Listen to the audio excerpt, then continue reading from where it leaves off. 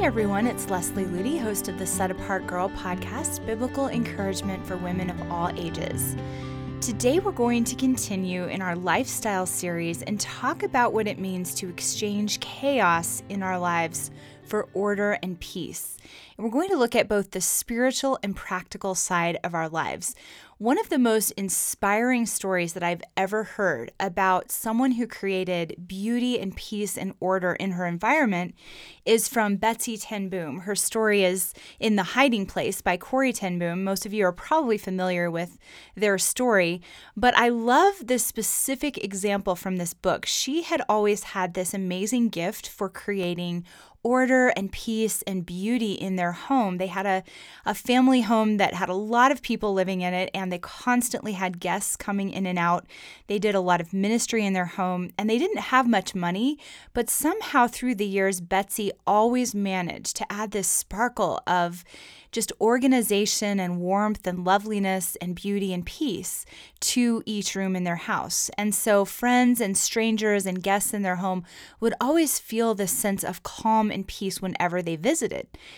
Later, Corrie and Betsy and their entire family were arrested for helping Jews during the Holocaust. And without going into that story, I just want to skip ahead to a moment when Betsy and Corrie were both in prison, and Corrie and Betsy were not in the same cell. And Corrie wondered how Betsy was doing. She had always loved order and beauty and peace and things just being in their place. And now here she was in a filthy prison cell. And she wondered how Betsy was doing emotionally in that kind of environment. And one day she was led by a guard past her sister's cell, and she was able to take a quick look inside Betsy's cell. And this is what she wrote. Unbelievably, against all logic, the cell was charming. The straw pallets were rolled instead of piled in a heap, standing like little pillars among the walls, each with a lady's hat on top of it. A headscarf had somehow been hung on the wall.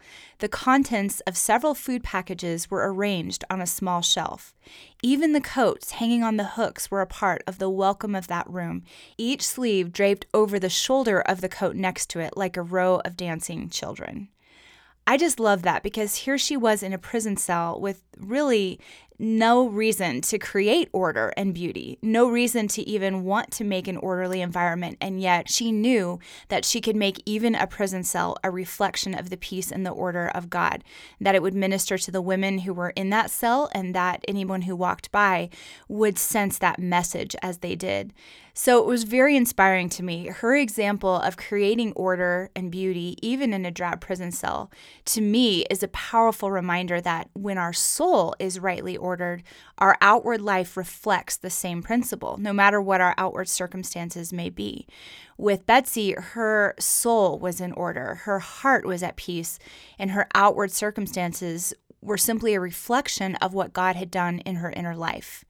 So whether we're in a cold, dark prison cell, maybe a crowded dorm room, or a dingy apartment, or even a comfortable home, wherever we are, it can become a sanctuary of order and peace when the Spirit of Christ dwells there.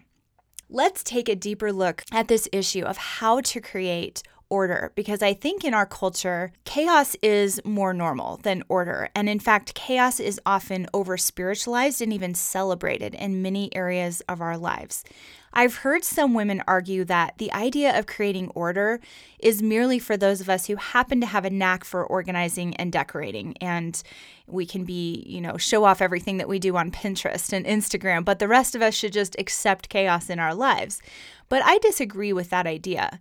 I think Elizabeth Elliot perfectly expressed it when she said, the way you keep your house, the way you organize your time, the care you take in your personal appearance, the things you spend your money on, all speak loudly about what you believe.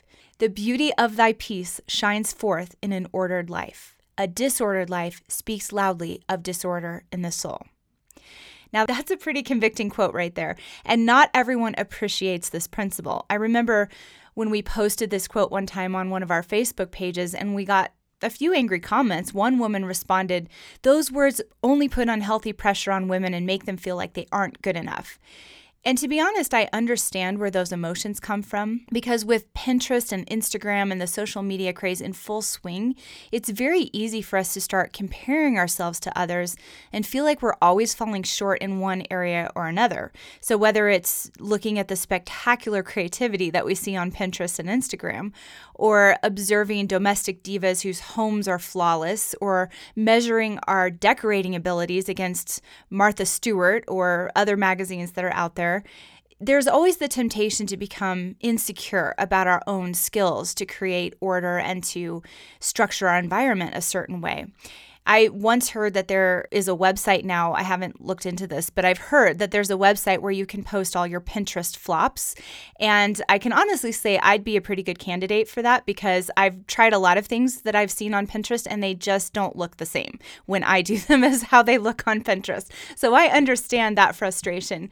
And most of us have seen examples of women who make an idol out of organization or personal style or homemaking, and they find their identity in perfectionism and in making everyone around them feel inferior.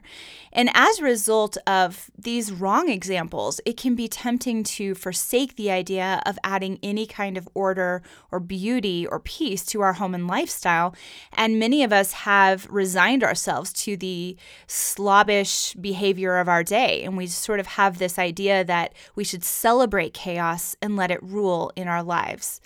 But taking a look at Scripture, we see that God's pattern for femininity is one of excellence and diligence, not sloppiness and chaos. And as we've talked about on other podcasts, if you study Proverbs 31, you'll see a woman who is vigilant and watchful over the ways of her home, attentive to the needs of those under her care, energetic and hardworking, and purposeful about creating a beautiful and orderly life. I know many Christian women are snubbing the idea of being a Proverbs 31 woman, especially in the area of building an orderly home and lifestyle. And I've mentioned before that there are books out there that are seeking to release us, quote unquote, from the notion that we are even called to rise up to the standard of Proverbs 31. But as we've talked about before, the standard of Proverbs 31 is not meant to be attained in our own strength. And what God calls us to, He equips us for. But because the idea of celebrating chaos is so prevalent today, countless women are swinging to that extreme, embracing and even celebrating chaos in every area of their lives. Many young moms are being led to believe that having a perpetually messy and disorganized home is what leads to well-adjusted and happy kids. I once was shopping for Christmas gifts online and I came across a decorative wall hanging that said something like this: "Good moms have sticky floors, laundry piles, and happy kids." So it's the idea that the only way your kids can be happy is if you don't tend to your house, because if you tend to your house, you're going to be ignoring your kids. And there's a popular ministry for young moms who had the slogan for a year of their ministry called "A Beautiful Mess." But it's not just young moms that are being targeted with this message that chaos is good. Many churches are promoting the idea that chaos in our spiritual lives is healthy and normal. So rather than expecting order and peace in our inner life, we are told that defeat, mediocrity, doubt, depression, that these things are just normal in every Christian's life. And so instead of being exhorted to bring our emotions under the control of God's Spirit and find order within our inner lives, we're often told that anger, fear, jealousy, cynicism, and doubt should be expressed and given a stage, and maybe even celebrated. Spiritualized chaos is a popular notion in modern Christianity. Whether it's in our spiritual lives or our emotional lives or our physical lives, disorder is being accepted, welcomed, and applauded by many people, especially women. This is such a different picture from the joyful serenity and heavenly peace that was reflected in Betsy ten Boom's home and then later in her prison cell. She had every reason, circumstantially speaking, to let frustration, anger, defeat, depression, and chaos rule both in her soul and in her outward environment. But she purposely chose a different pattern, the pattern of Scripture. She allowed the light, joy, peace, and order of Jesus Christ to transform her from the inside out, and it affected everything about her life, from her facial expressions to her words to the atmosphere and beauty that she created even in a prison cell. This is the kind of well-ordered life that we are called to as daughters of the King. It's not a worldly, self-focused perfectionism where we get stressed out about how organized our closet is or how perfectly coordinated our outfits are or what our sock drawer looks like. Rather, it's a joyful yielding to God's Spirit. It's allowing His order and His peace to come cascading through our lives, even when our circumstances are difficult or frustrating. When we surrender our lives completely to Him, every aspect of our lifestyle will begin to reflect His nature, just as Betsy's did. Let's look a little deeper into the nature of God and the fact that God is a God of order, not of chaos. The mother of Elizabeth Elliot, whose name was Catherine Howard, she once wrote about the importance of cultivating order in our homes. She said, "There is a great deal of talk these days about having things unstructured. Just how can a Christian make this jibe with scriptures such as, 'Let everything be done decently and in order,' or with a careful study of God's creation? What would happen to the galaxies if they were unstructured? Certainly there should be order in the home." All we must do is look outside to realize that God loves order and beauty. Chaos is not something He cultivates or celebrates, whether it's in His creation or in His word. That's not to say that there isn't laughter and fun and spontaneity in His kingdom. Godly order does not mean stiffness and prissy behavior. Godly order in our lives helps us make time for the things that are really important, like winning souls, deepening our relationship with Him, serving others, and practicing hospitality. It's nearly impossible to have an effective quiet time in a chaotic environment where there's noises and the television is blaring and the phone's ringing off the hook. It's difficult to build meaning relationships in a filthy room that's just piled with trash and dirty laundry. It's challenging to be hospitable to others when people can't even walk across your floor without tripping over something. This doesn't mean our homes or our dorm rooms need to look like magazine covers or Pinterest posts in order to reflect God's beauty and order. It just means that we should look around at the ways in which we can honor God's priorities in our daily lives and in our living environments. Let's ask the question, did Jesus have an orderly life when He was here on this earth? Scripture makes it clear that His life was not haphazard and chaotic, but peacefully disciplined and rightly organized around God's priorities. No matter how busy He was or how many multitudes came to Him, He guarded time for prayer. The Bible says that He often rose up early in the morning and went to a mountain alone to pray. You can find that in Mark 1:45 and Mark 6:46. He was also purposeful about cultivating rest and meaningful time alone with His disciples. You can read about that in Mark 6:31. And He was also orderly with regard to practical things. When He fed the 5,000, it wasn't a chaotic free-for-all type of scene. Rather, He told His disciples to have the multitude sit down in groups, and He had them distribute the food in a calm and orderly way. And afterwards, He instructed them to gather up the leftovers so that nothing would be wasted. And when Jesus left the tomb after He had risen, He even took time to fold the grave clothes that had been covering His head. It says that in John 27. All of these little details speak of the value that He placed on doing everything decently and in order. So if Jesus values both spiritual and physical order in our lives, shouldn't we treat them as important in everything we do throughout the day? Now, I'll admit that this can seem easier in certain seasons of our lives than others. When I had 4 children, ages 4 and under, with 3 in diapers at one time, having an orderly life literally felt impossible. And it required really crying out to God every single day for grace and wisdom. And even now, raising 6 children, along with the demands of full-time ministry, there are many days when I'm tempted to shrug my shoulders in defeat and just allow chaos to reign in my life.